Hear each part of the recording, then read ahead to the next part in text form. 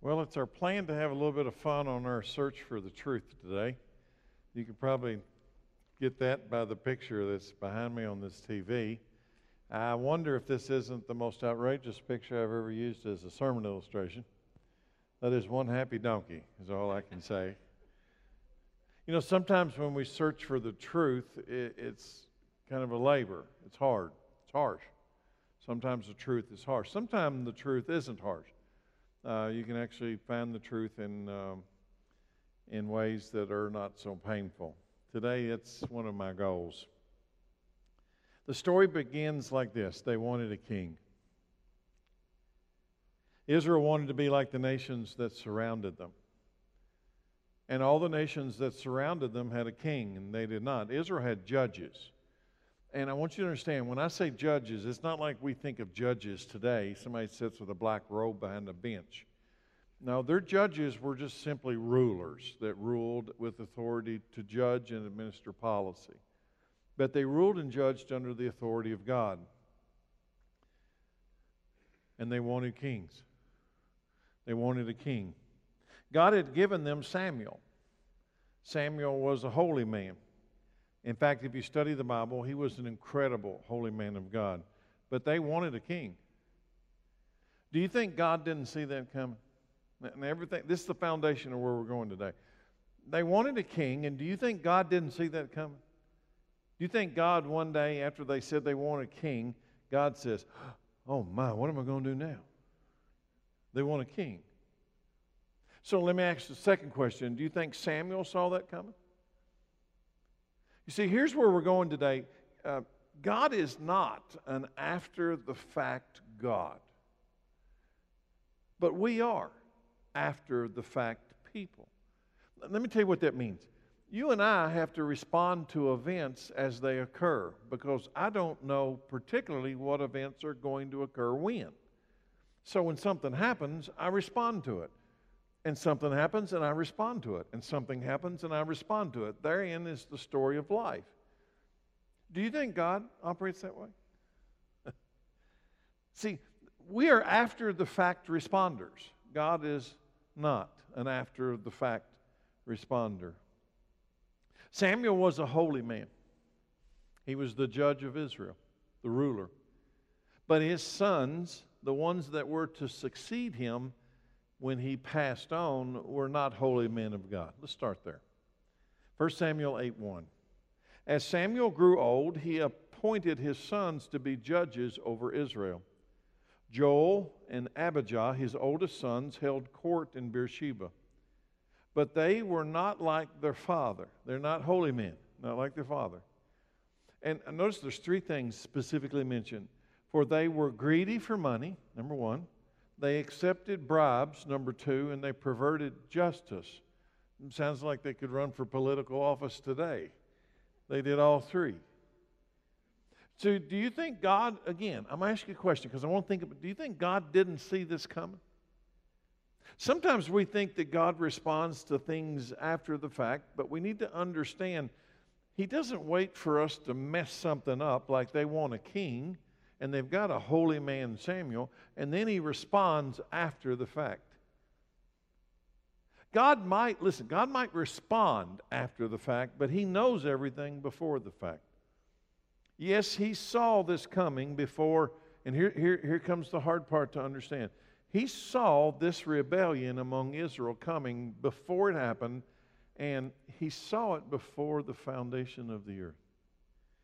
Whoa. He saw it before the beginning of time. So if you want to contrast the difference between us, after the fact responders, who wait till something happened and then we deal with it accordingly, don't put God in that camp. Because God sees things before they happen. Let me prove it to you, because this is kind of where we're going to lay the foundation today. The Apostle John records the almighty and all-knowing power of God. Now notice the almighty, all-knowing. He's not some mighty, almost mighty, a little mighty. He's almighty, all-knowing, all-powerful, which means He knows everything. If He didn't know what was going to happen before it happened, He would not be all-knowing, would He? He'd be some knowing. He's all-knowing. And He has planned everything, yes, even before Genesis chapter 1. I want to prove it to you, okay? In John chapter 17, Jesus is preparing to go to the cross, and He has a conversation with His Father that the Apostle John writes down. Here it is, John 17:1. After saying all these things, Jesus looked up to heaven, looks at the Father, and He says, Father, the hour has come. Glorify your Son so He can give glory back to you. What's going to happen? He's about to go to the cross. Glorify your Son so He can give glory back to you. For you have given Him authority over everyone. He gives eternal life to each one you have given Him, and this is the way to have eternal life, to know you, the only true God, and Jesus Christ, the one you have sent to earth. I brought glory to you here on earth by completing the work you gave me to do. Now push pause. I brought glory to you on earth. Now he's 33 years old. He has walked in the direction of God for all 33 years. He has never disobeyed. He has never rebelled. He is a perfect man, absolute perfect man. And he says, I have brought glory to you here on earth by doing everything you asked me to do, including what he's about to do, which is to voluntarily go to the cross to die. And then he says this, next sentence. Now, Father, bring me into the glory we shared before the world began. I'm going to go to the cross and bring you glory. And I understand that when that's over, you're going to bring me into your presence.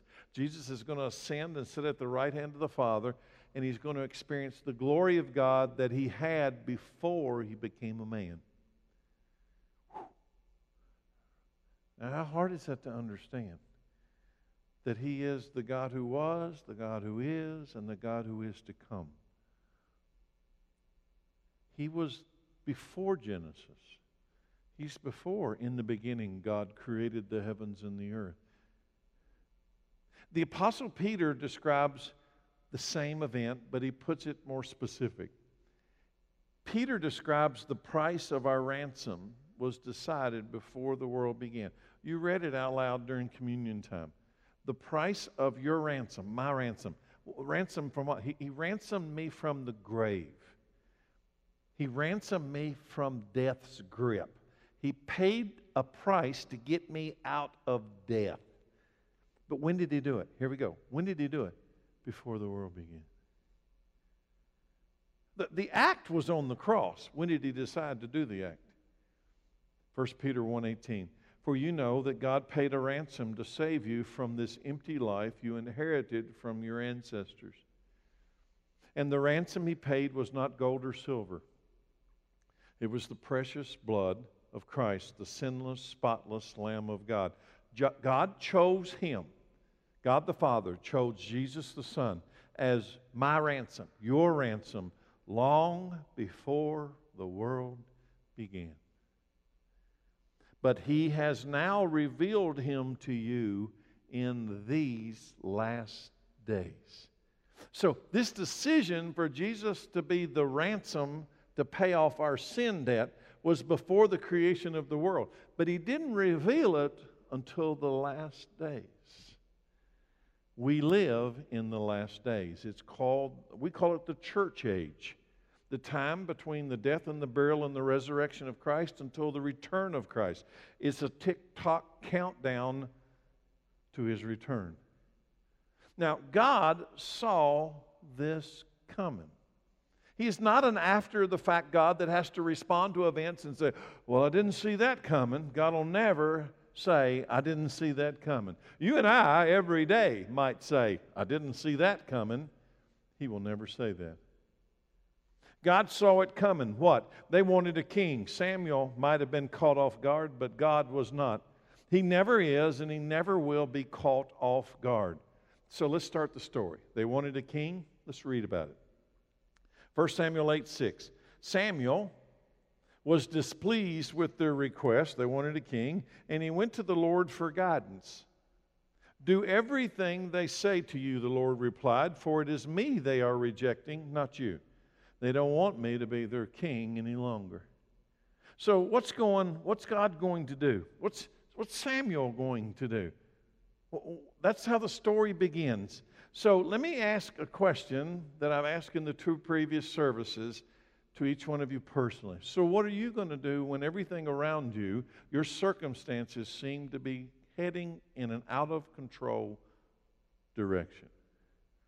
So for Samuel, this sounded like bad news. They want a king. I can't stop them. They want a king. My sons are rotten. I can't make my sons not rotten. I can't make them not want a king. And I know God's probably not happy with the fact that they're rejecting him as king.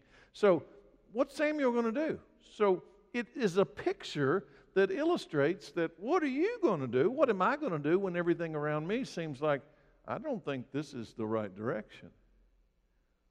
What if you were Samuel in that moment? His sons are a mess and the people of God are a mess, and this request for a king is going to make a mess. And God seems calm, and God seems unsurprised, as if he already knew this was going to happen. Because he did. Let me repeat verse 7. God says, do everything they say to do, for it is me they are rejecting, not you. They don't want me to be king any longer. Do everything the messed up people want to do? Why? Samuel is forced to live in an after-the-fact world. But God doesn't have to live there at all. In fact, he's never lived in an after-the-fact world. You and I live there. God does not. God has already seen the future. He saw this coming, and he's already worked it out all the way to our end, which will actually not be the end. It'll be the beginning of the beginning. He's already seen it. He's already worked it out. Can I jump ahead right now and give you some spiritual counsel? Here it comes. Get ready. Don't worry about those donkeys. Now, more than likely, there's very few people sitting in the room that understand what that even means, except there's a crazy picture on this TV. But listen carefully. Today's story clearly reveals don't worry about those donkeys. Let me tell you a story about a messed up people who wanted a king, and then you'll understand why I say don't worry about those donkeys. 1 Samuel 9, verse 1. There was a wealthy, influential man named Kish from the tribe of Benjamin. He was the son of Abiel, son of Zeror, son of Bechorath, son of Aphiah, of the tribe of Benjamin. His son Saul, now here comes the star of the show. Kish has a son named Saul, a handsome boy. He has a son named Saul, the most handsome man in Israel. I don't know if they had a competition that brought that out or not, but he is the most handsome man in Israel, head and shoulders taller than anyone else in the land. Saul. One day, Kish's donkeys, Saul's daddy's donkeys, strayed away. And he told Saul, his handsome son, take a servant with you and go look for the donkeys. So Saul took one of the servants and traveled through the hill country of Ephraim, the land of Shalishah and Shalem area, and the entire land of Benjamin. But they couldn't find the donkeys anywhere. Finally, they entered the region of Zuph, and Saul said to his servant, let's go home. By now, my father will be more worried about us than about the donkeys. Now, Kish from the tribe of Benjamin, one thing becomes clear. He has donkeys. What does that have to do with anything? So here we are in Anderson County, Kentucky, in February of 2017, and somebody asked me, what does Kish having donkeys have to do with us? Everything. Listen carefully. It'll mean nothing to you until you begin to understand that God doesn't live in an after-the-fact world. I'm going to use this story today to prove to you that God does not dwell in an after-the-fact world. He dwells in a before-the-world fact. He saw this coming. Kish has donkeys. And those donkeys have wandered off, and Kish tells his handsome son to go donkey hunting. Do you care? God does.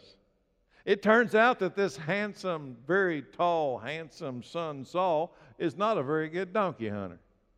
And it's also clear that the servant that they picked to go with him on the donkey hunt's not a very good donkey hunter either. You know why? Because they couldn't find them.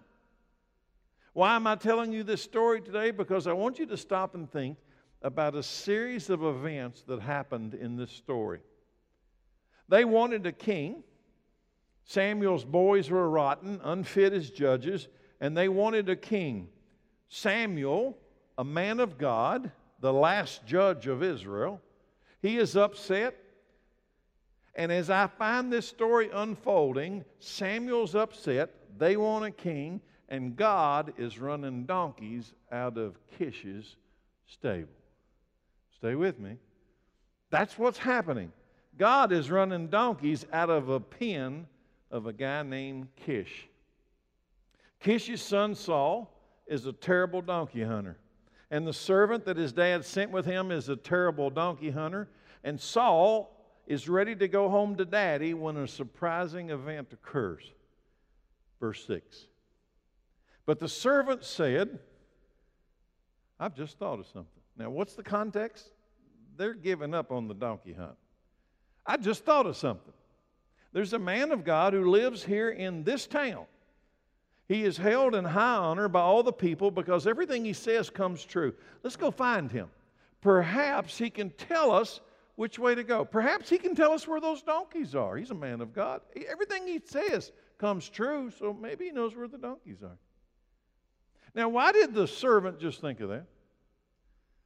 They're getting ready to go home. My dad's probably more worried about me than he is donkeys. We should go home. And the servant says, wait a minute, I just thought of something.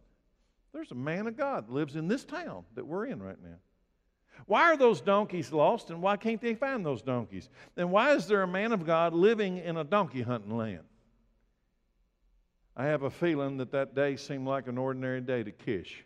I have a feeling that that day seemed like an ordinary day to Saul and to Saul's servant.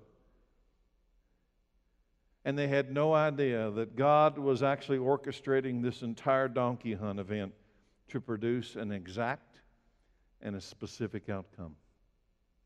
Is this really a donkey hunt, or is this something else disguised as a donkey hunt? Let's see. Next verse, verse 7. But we don't have anything to offer him. Saul replied, even our food is gone, and we don't have a thing to give him. And they're talking about giving to the man of God to let him know where the donkeys are. We don't have a thing to give him.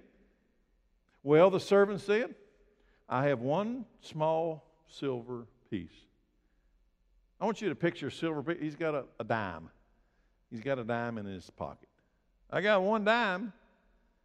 We can at least offer it to the man of God to see what happens. In those days, if people wanted a message from God, they would say, let's go and ask the seer. For prophets used to be called seers. All right, Saul agreed. Let's try it. So they started into the town where the man of God lives. Now, what's their ambition at this point? We need to find these donkeys. If I give that seer a dime, maybe he can tell me your donkeys are over here. Right? That's all they're looking for is donkeys. No donkeys. They don't have any food to offer the prophet. But suddenly, the guy reaches in his pocket and he says, well, I've got one silver coin. How did that get there? All of those donkey hunt events have been orchestrated by God. Do you doubt that? That every one of these events up to now in the story have been orchestrated by God to arrange a meeting between the prophet Samuel and a donkey hunter named Saul. How many events have been worked out by God? Some of them in advance and some of them instantaneously at the moment. The donkeys are out. The right son goes donkey hunting. The servant has a silver coin and a sudden idea that there's a man of God living in this town. What's next? Do you still think this is a donkey hunt? Next verse, verse 11. As they were climbing the hill to the town, they met some young women coming out to draw water. So Saul and his servant asked, is the seer here today? Now, what are they doing? They're looking for donkeys. Is the seer here? Yes, they replied. Stay right on this road. He is at the town gates. He just arrived to take part of a public sacrifice at the place of worship. Hurry and catch him before he goes up there to eat. The guests won't begin eating until he arrives to bless the food. So they enter the town, and as they pass through the gates, guess what happens? No, the donkeys don't show up. That's not it. Samuel was coming out toward them to go up to the place of worship. Now suddenly, they don't know it, but Saul on a donkey hunt is about to meet Samuel, the man of God. Now add two more events to this series of events orchestrated by God. The women that they meet on the road know that the seer is in town today. He's here. He's not just here, he's here right now. As Saul enters the city gates, Samuel is coming out toward them, going to a place of worship. Coincidence? All these are coincidences?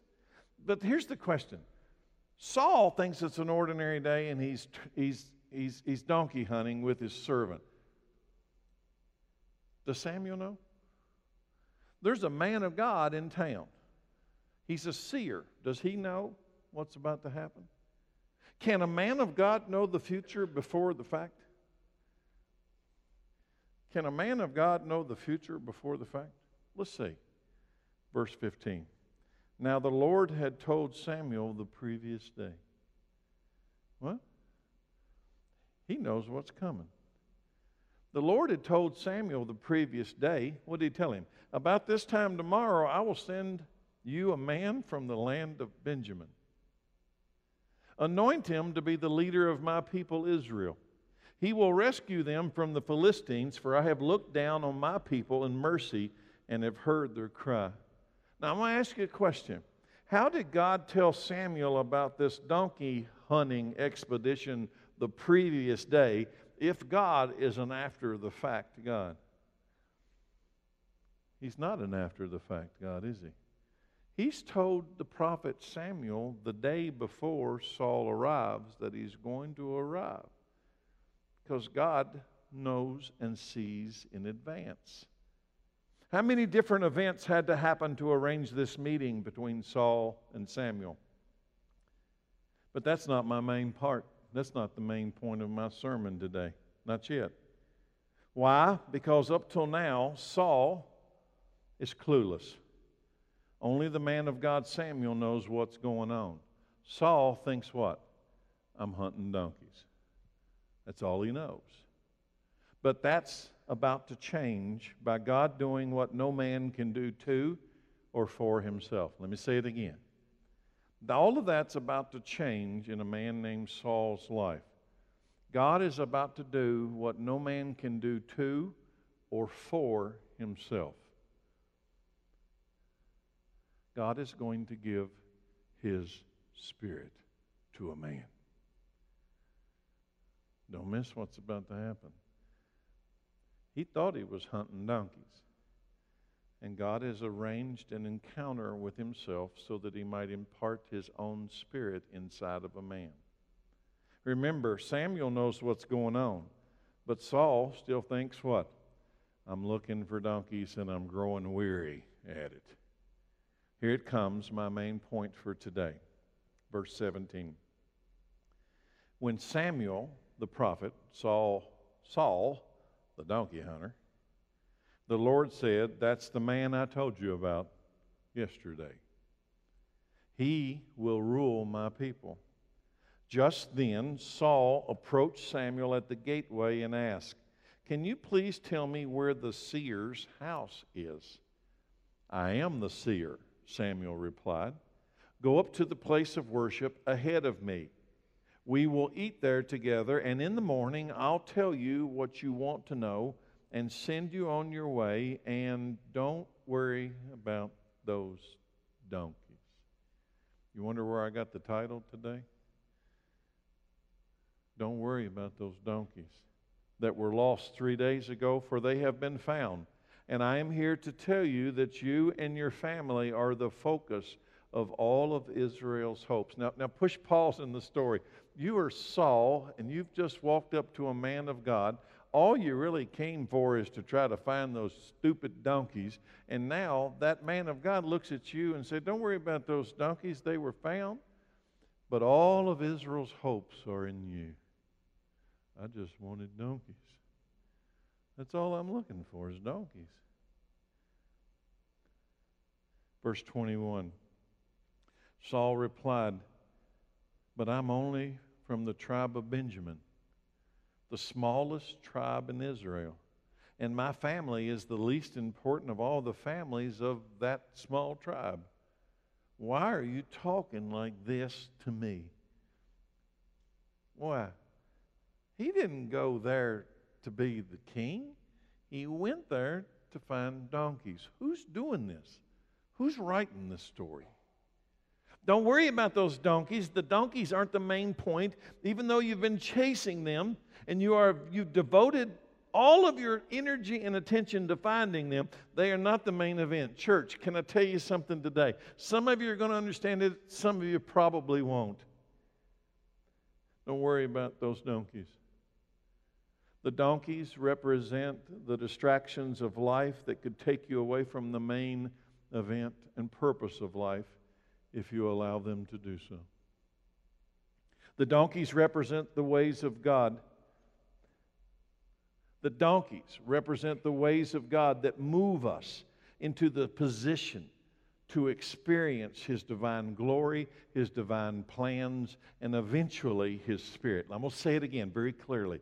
You see, the donkeys in the story are the distractions and the trials and the difficulties and the annoyances and the busyness of life that can take you spend all of your energy dealing with the donkeys, and you don't realize that God is actually using those events, those circumstances, to move you into an encounter with Him so that He might place His Spirit inside of you. And yet, you know what my experience is for most people who experience the donkeys? If they would say it out loud, here would be their life story. Donkeys, donkeys, donkeys. Everywhere I go, all I see is donkeys. They're all out. I can't catch them, and if I could catch them, I can't keep them in. Donkeys, donkeys, donkeys. You see, some people would tell me, in fact, they have told me, I go to work and I work for a donkey.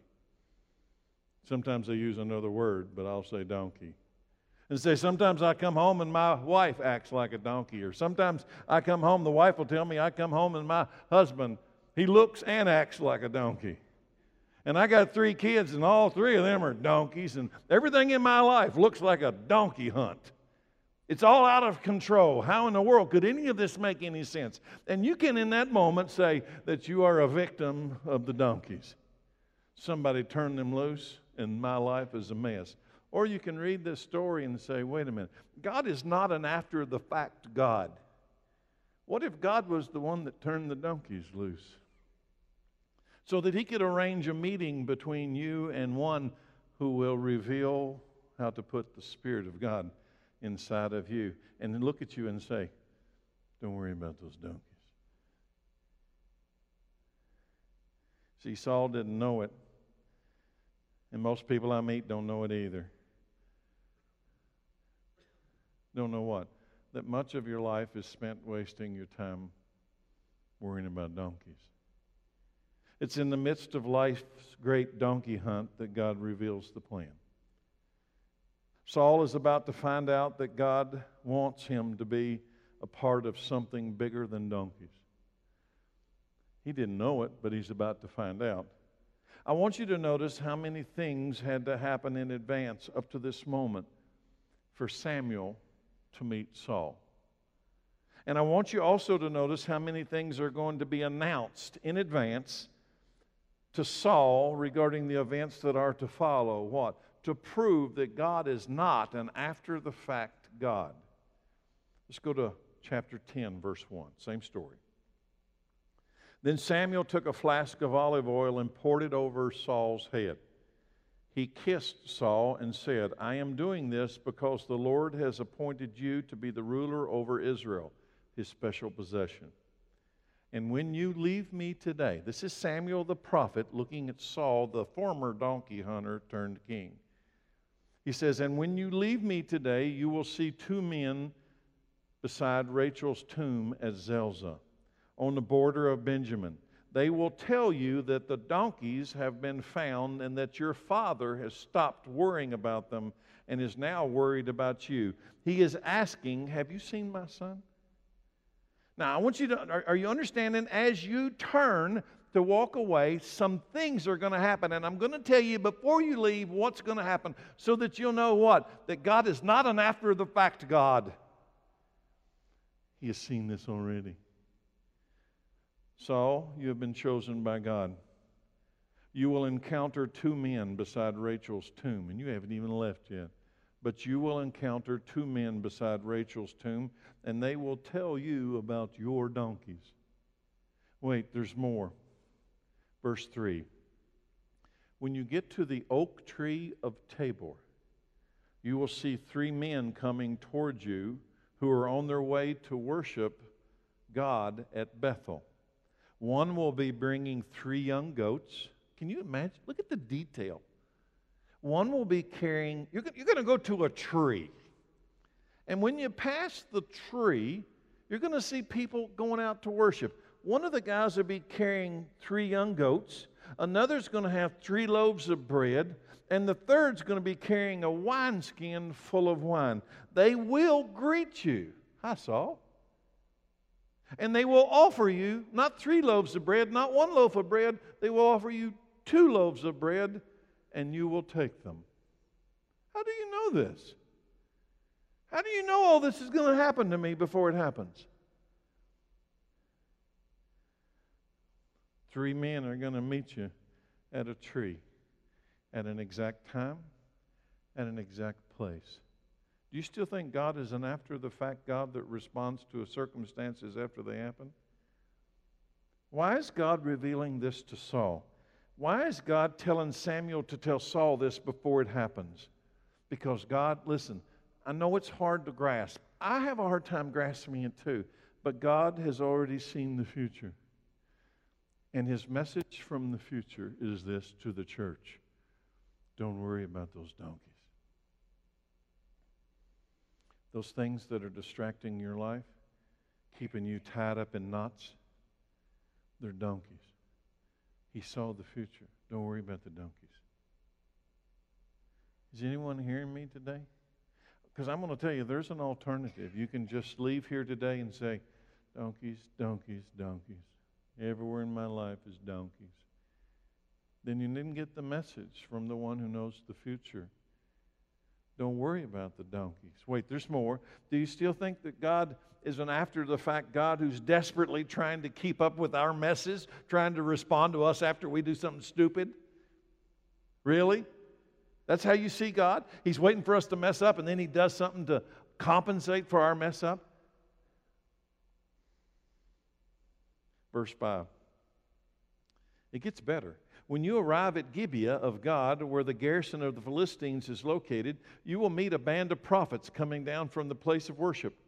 They will be playing a harp, tambourine, a flute, and a lyre. And they'll all be prophesying. He tells you how many they are. He tells you what they're going to be playing, what instruments they're going to be prophesying, tells you where it's going to happen. All before he ever leaves. At that time, the Spirit of the Lord will powerfully come upon you, and you will prophesy with them. You will be changed into a different person. And I tell you when and how and the place it's going to happen. You will be changed into a different person. Now, I want to ask you a question. Can any of you in this room today possibly imagine that God's Spirit, the presence of God, can move inside of your tent, inside of your body, inside of your tabernacle? He moves in here, and you're not a different person? Really? You think the creator of the universe, the I am, the God who was and is to come, comes and moves inside of you, and you're not changed? You're the same as you used to be? Really? Do you think that's even plausible that that's possible? Oh yeah, I'm the same. But God moved in. You will become a different person. Verse 7. After these signs take place, do what must be done, for God is with you. There it is. And you thought this was a donkey hunt. After these signs take place, God will be with you. Verse 8, then go down to Gilgal ahead of me. I will join you there to sacrifice burnt offerings and peace offerings. You must wait for 7 days until I arrive and give you further instructions. So let me do something. I want to summarize what that said. When you get to Gibeah, a band of prophets will meet you and they're going to be playing music. At that place and time, the Spirit of the Lord is going to come upon you and cause you to prophesy. You're going to start doing what I'm doing. Samuel's looking at Saul and says, you're going to do what I do. What? You're going to say what's going to happen before it happens. Well, if he'd have had that before, he'd have found those donkeys. You will be changed into a different person. The Spirit always does that. You will wait for 7 days, and I, Samuel, will come and join you. Why all this advanced knowledge? Why all this advanced information before Saul ever turns to walk away? Why did he give him all this information in advance? Who but God knows and reveals the future? God reveals the future in advance so that we might know that He and He alone is the one true God. Here it comes, the real reason for the donkeys getting loose in the beginning, verse 9. As Saul turned, so he's had this encounter with the man of God, Samuel. As Saul turns to walk away, God gave him a new heart. Can you do that to yourself? Can I do it to you? No. Can you do it to me? No. Can any person do it to another person? Nope. Only God can do what just happened. Did he come looking for a new heart? No, he came looking for donkeys. As he turned to leave, God gave him a new heart, and all of Samuel's signs were fulfilled that day. When Saul and his servant arrived at Gibeah, guess what? They saw a group of prophets coming toward them. Then the Spirit of God came powerfully on Saul, and he too, just like Samuel told him, began to prophesy. When those who knew Saul heard about it, they exclaimed, "What? Is even Saul a prophet? How did the son of Kish become a prophet?" And one of those standing there said, "Can anyone become a prophet, no matter who his father is?" So that is the origin of the saying, "Is even Saul a prophet?"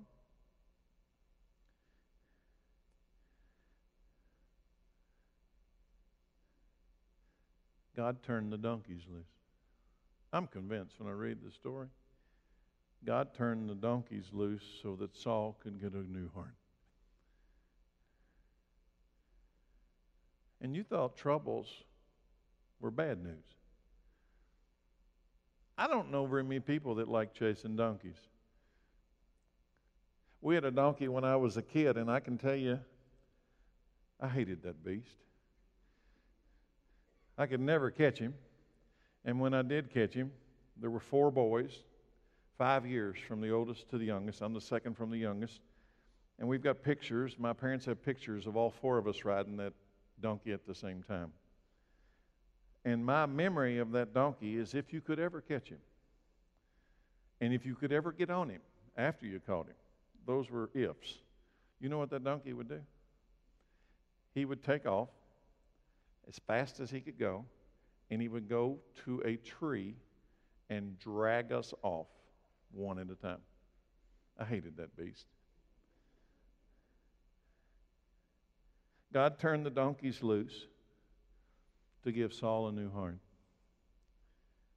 The donkey hunter became a prophet and a king while looking for donkeys. Did you catch the question of the people? The people, after hearing Saul prophesy, a donkey hunter prophesy, asked, "Can anyone become a prophet no matter who his father is?" Did you notice that? That was interesting that they would ask that question.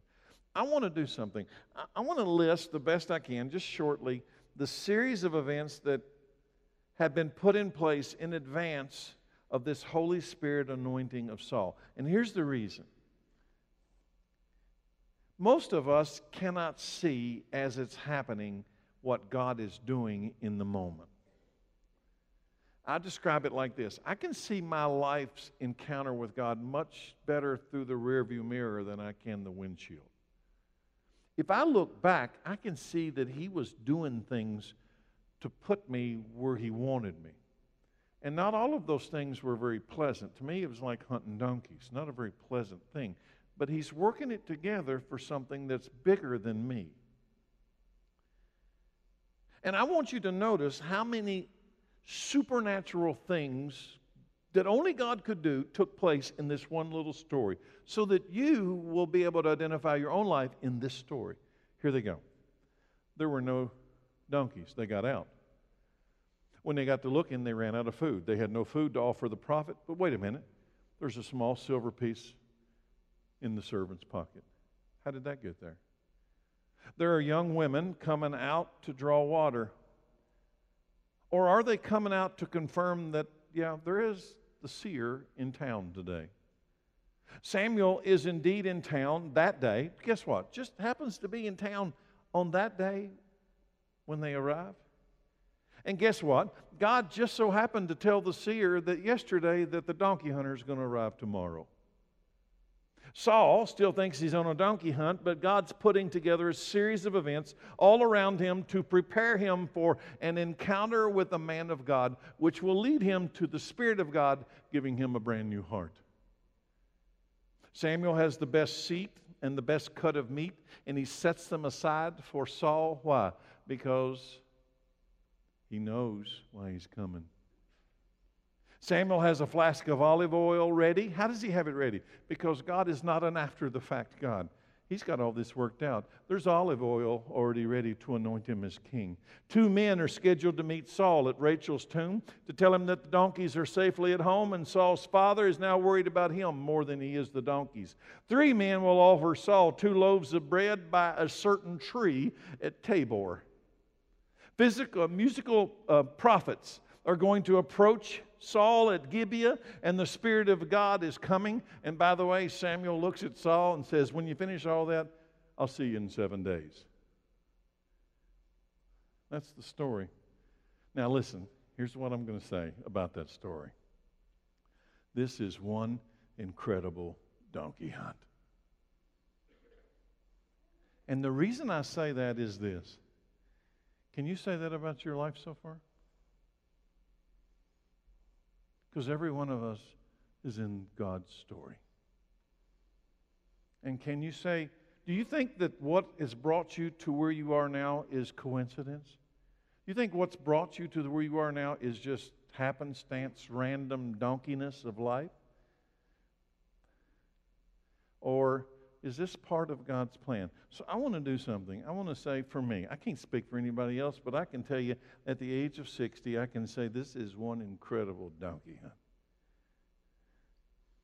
That God has used the most unusual circumstances to put me where I am today. And I acknowledge that He is not an after-the-fact God. He saw me, called me, knew me before the foundations of the earth. And you know what He told me when I got to know who He was? Don't worry about those donkeys. Don't worry about those donkeys. So I'm going to ask you, can you say right now, can you, or would you, if you would be honest today, would you really say that mostly your life is made up of donkeys, donkeys, donkeys? All I see is donkeys. Everybody around me looks like a donkey. We were at the end of the first service, and I preached this sermon in the first service, and a guy, I won't mention his name, came up to me, and he says, my brother-in-law just came to me after this first service today and said, I was the donkey in his life. And he said, and sometimes he uses other words to describe it. If right now, is that how you describe your journey so far in this road called life? Or can you now see clearly that this donkey hunt is an incredible journey? Saul followed the instructions of Samuel. After the donkey hunt, after the anointing, he followed the instructions of Samuel. And guess what? Everything Samuel said was going to happen happened. Everything. Exactly. Exactly when, exactly where. Saul goes home and he runs into his uncle, which is the final scene of today's donkey hunt. He finally gets back home and he encounters his uncle, not his dad, his uncle. And this happens, verse 14. Where have you been? Can you hear that? I just kind of picture somebody with their hands on their hips. Where have you been? Saul's uncle asked him and his servant. We were looking for the donkeys, Saul replied, but we couldn't find them. So we went to Samuel, the seer, to ask him where they were. Oh, Uncle said. And what did he say? He told us that the donkeys had already been found, Saul replied. But Saul didn't tell his uncle what Samuel said about what? The kingdom. Why? Let me ask you a question. Would you tell anyone this story? If you were Saul in this story, would you tell anyone this story? I went to look for donkeys and I came back filled with the Holy Spirit, prophesying. And by the way, I am the new king of Israel. Would you tell anybody this story? Because you know what? Most people are never going to acknowledge that this is real. No, you were on a donkey hunt and you didn't find them. And you're a loser.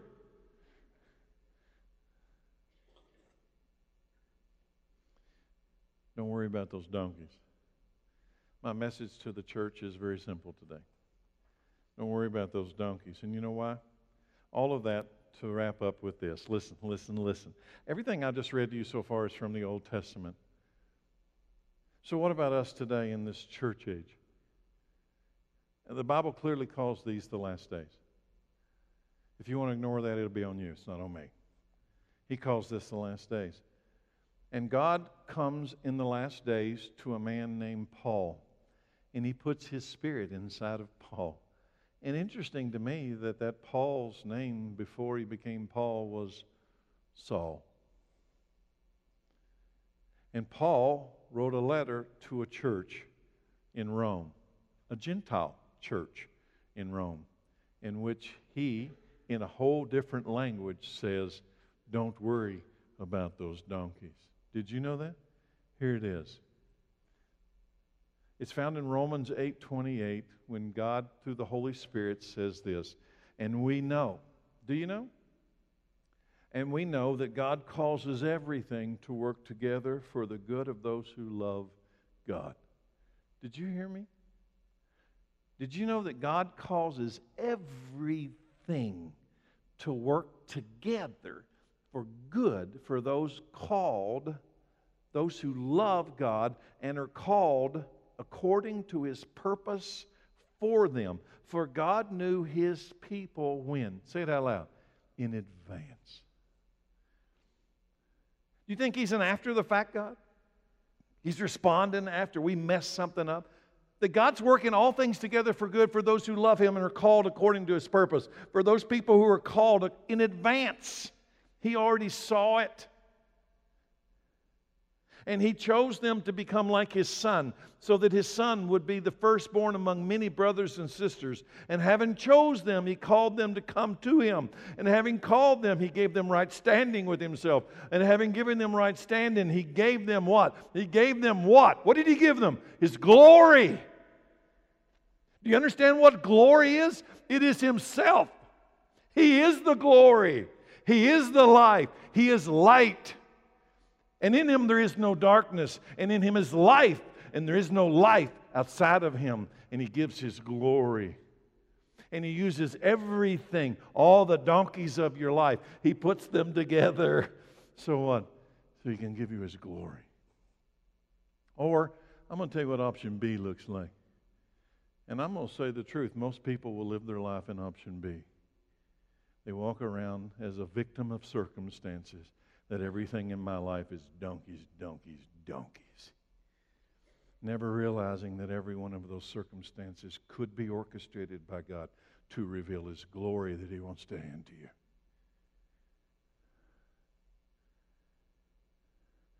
The God that we serve is not the after-the-fact God that many people think He is. Those donkeys that you've been chasing this year might be leading you to the Spirit of God if you'd quit fighting. In James chapter 1, he says, "Dear brothers and sisters, when troubles come your way," can I insert something? When your donkeys get out.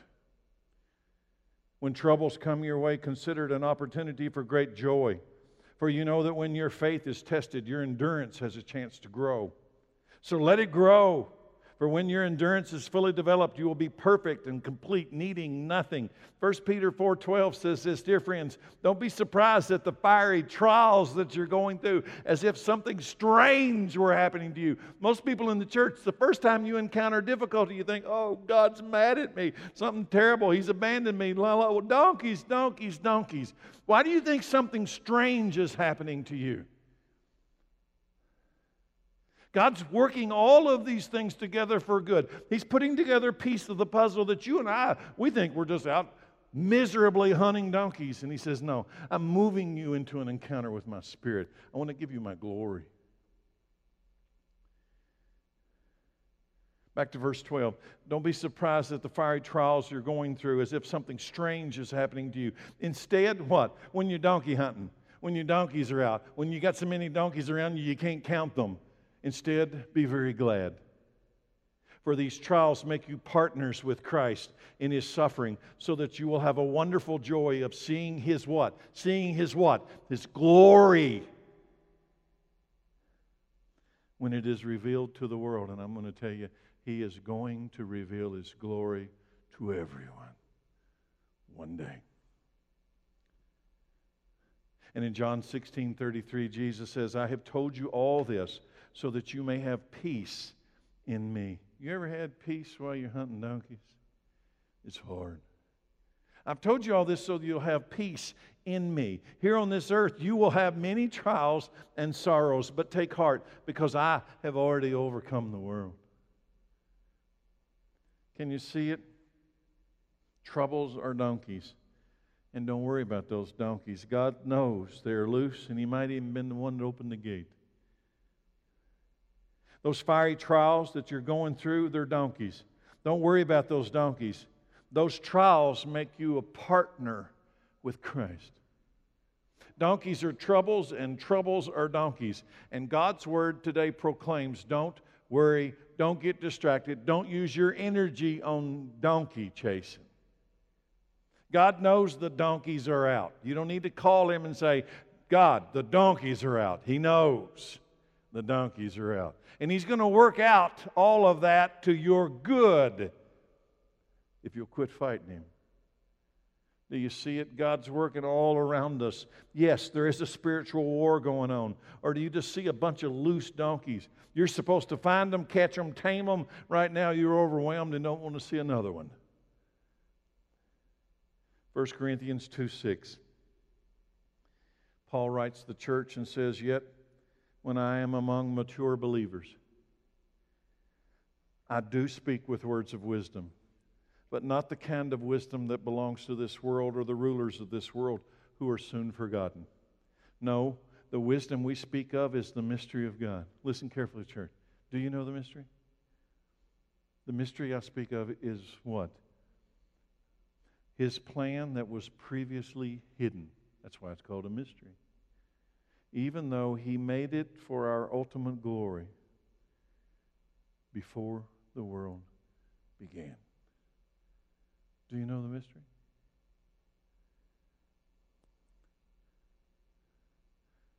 He wants to give you His glory. His Spirit is His glory. His Spirit is His person in you. It's life. Or you can just spend your life hunting, chasing donkeys, considering yourself a victim of circumstance.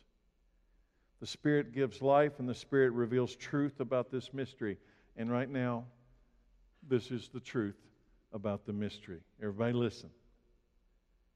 1 Peter 1:18, "For you know that God paid a ransom to save you." Save you from what? From this empty life you inherited from your ancestor. Adam, your ancestor, gave you death. Jesus came to save you and pay a ransom to get you out of death. It's called the resurrection. And the ransom he paid was not mere gold or silver. It was the precious blood of Christ, the sinless, spotless Lamb of God. God chose him as your ransom long before the world began. But he has now revealed him to you in these last days. Do you know the mystery? That's it. That's it. God wants you to go from a donkey hunter to a spirit-filled child of God. He doesn't want to make you king like he did Saul. No, he wants you to submit your life to the King of Kings and receive his Holy Spirit, which is his glory. The Holy Spirit then says to everyone, don't worry about those donkeys. This is what it means to go from a life that is after the fact, because I can only respond like the donkeys are out, to go into a life that is led by God, who already knows what's going to happen before the donkeys get out. And he's working everything together for my good because he's called me. What? To experience his glory. A mystery that was one day hidden has now been revealed through the Son, that even before the world began was appointed as the ransom for your life to pay off what was going to mean your death. Finally, Hebrews 6:18. So God has given both his promise and his oath. These two things are unchangeable because it is impossible for God to lie. Therefore, we who have fled to him for refuge can have great confidence as we hold to the hope that lies before us. I know what's coming, and it's not donkeys. We can hold to the hope of what comes before us, what lies before us. This hope is a strong and trustworthy anchor for our souls. It leads us through the curtain into God's inner sanctuary. I'll ask Chad to come out for the invitation. What? This hope leads us through the curtain into God's inner sanctuary, into his glory.